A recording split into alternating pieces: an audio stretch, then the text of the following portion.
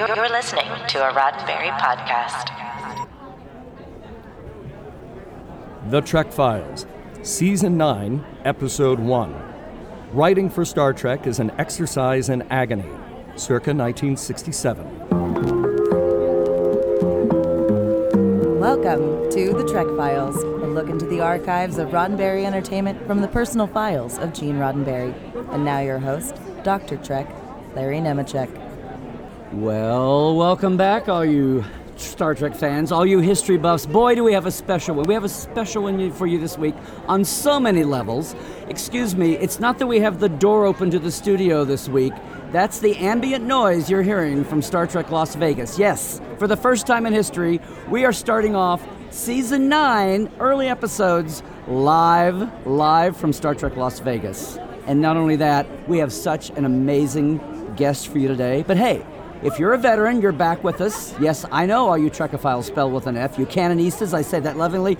The whole gang, I know you know to go to the Facebook page, find the documents of the week this week, because you want to follow along, and you want to follow along what my guest is going to say. So hey, as usual, they're there for you to find at facebook.com/The Trek Files.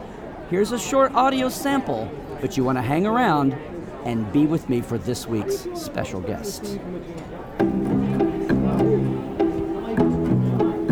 Gene Kuhn said he and executive producer Gene Roddenberry have created an extremely detailed writer's and director's guide in which they have incorporated all the devices and techniques and gadgets and what is possible and what is not possible, which they give to all writers and directors.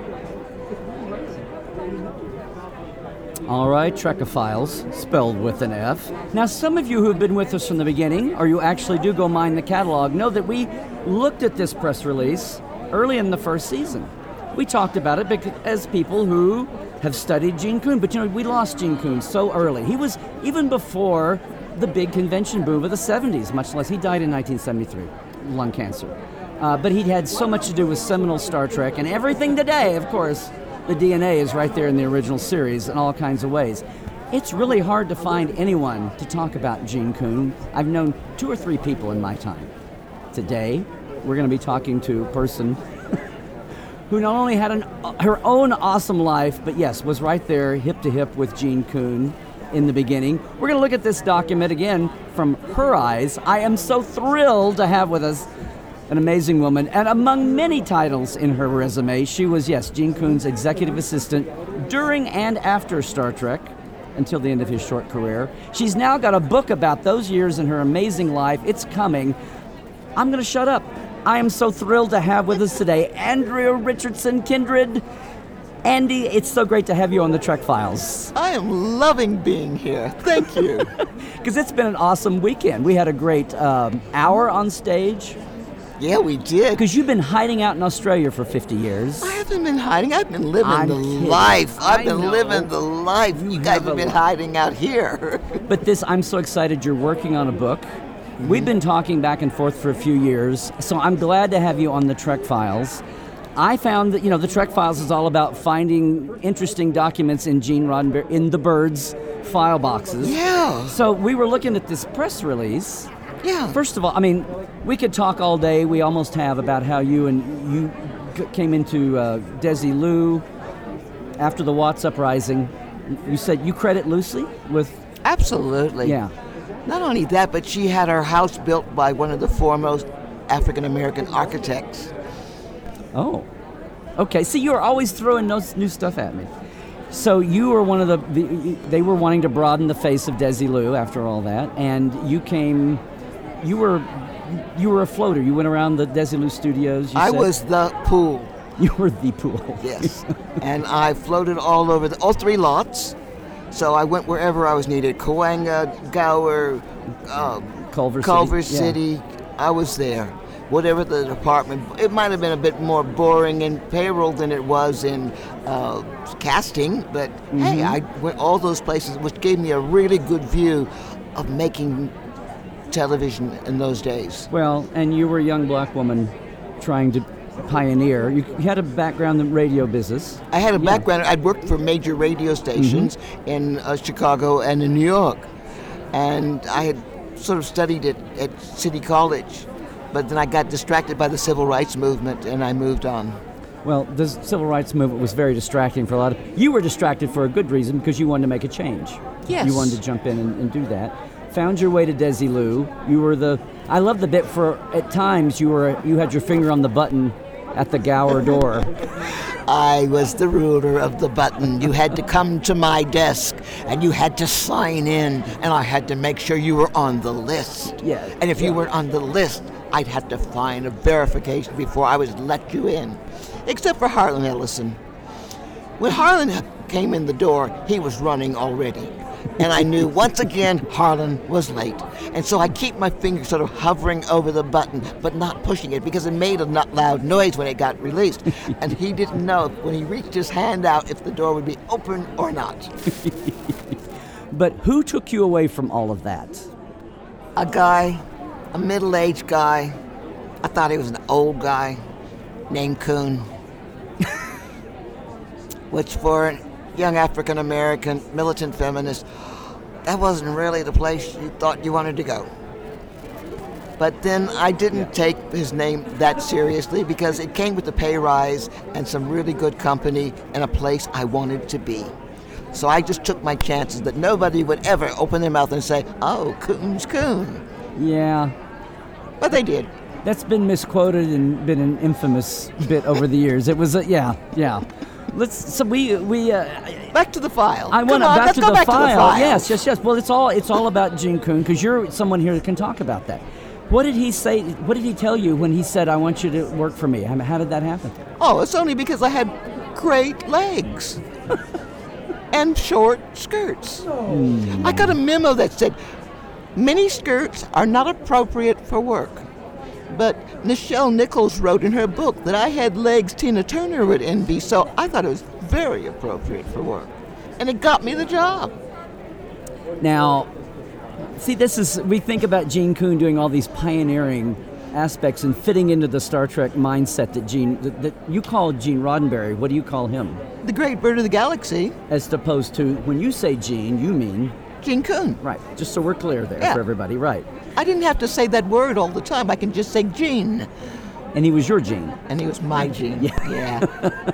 And the other guy was the boss too, I guess. Yeah. So we were looking at this press release. So this is like a studio press release where they've interviewed, I'm air quoting, Gene Kuhn. And I was just curious, since you were there and you know exactly how, does this sound like it's made up PREs, or does this actually sound like they talk to It sounds like they talked to Gene, because that was one of the things about that so many people got wrong saying that why he left. I think he left just because it was so hard and painful having to deal with all... Okay, you have an experienced writer, but they don't know Star Trek world. You have an experienced science fiction writer. They're used to making their own world, but they have to conform to Star Trek world. And then, because they couldn't possibly get it all right, you have to rewrite them. And sometimes it goes to arbitration. And when it goes to arbitration, it's painful because you don't want credit, you don't want the money, you just want the good script. And so you had to do it, but the writer is now pissed off at you for what you did to his script. Or basically, her script. It's what today we call the showrunner. It's all of that. He'd love to just be able to write, which he did so well. Yeah. But it was all that, the administrative. He had to do all of that. Yeah. Well, so how he came to Star Trek with Miri, midway through the first season, before the show was on the air, right? They start in the spring and summer. How soon into his time on the show did you join him? I don't know. Like at the beginning, I need an assistant. I got to go find somebody. I mean, I think so. It was pretty early on. Those things I sometimes don't recall so easily. I'm 83, and sometimes some things stick out more than others. Well, there's a quote in here where he says, he's talking about how hard it is to write Star Trek. What you just said, you get sci-fi people who have to conform to a TV script. You get TV writers that have to blow their brains open to accept the sci-fi concept. And Gene Roddenberry, the Bird, started off doing that, and he wore out. He needed a right-hand man. And then you got the network, who says, "Come on, we want some more teasers that are not in the bridge of the Enterprise. We want to be on some great planet somewhere with interesting things happening," which all cost a lot of money, and their budget wasn't that strong. Or then you have research saying, I'm sorry, but that's not possible. That's not technically possible. That couldn't happen. And you got to go between what's exciting and fun and what's actually scientifically possible. Yeah.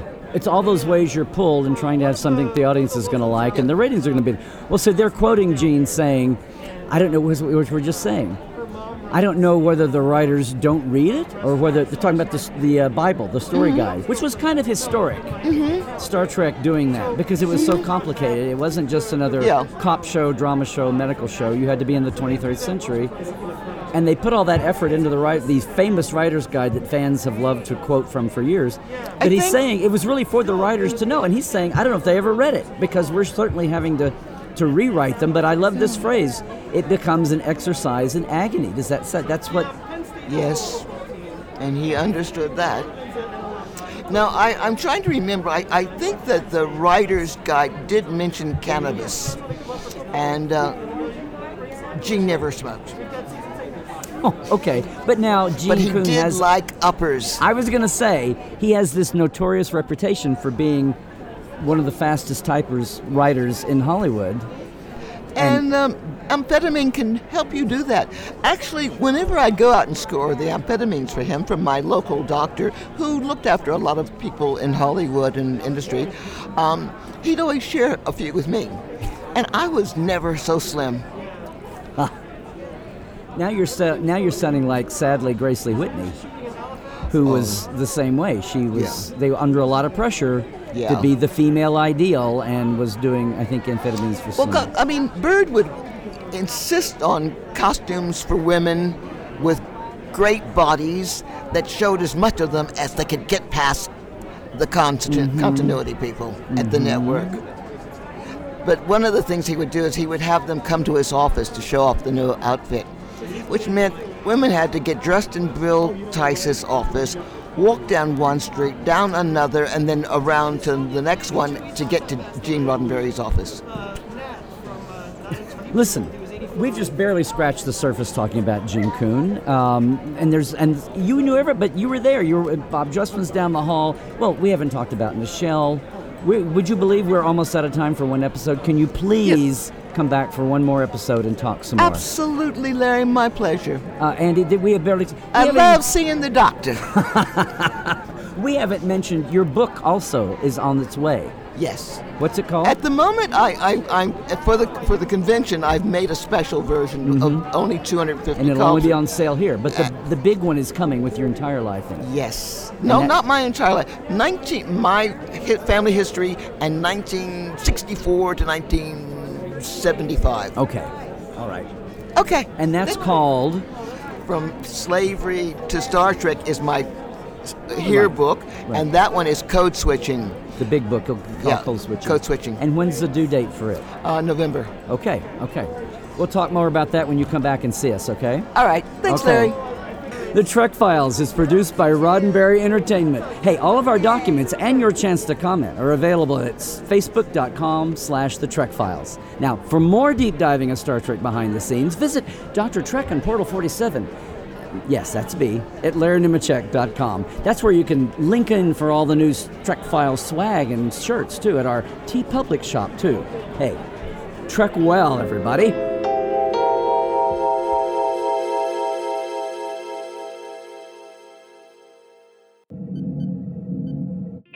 This is a Roddenberry podcast. For more great podcasts, visit podcast.roddenberry.com.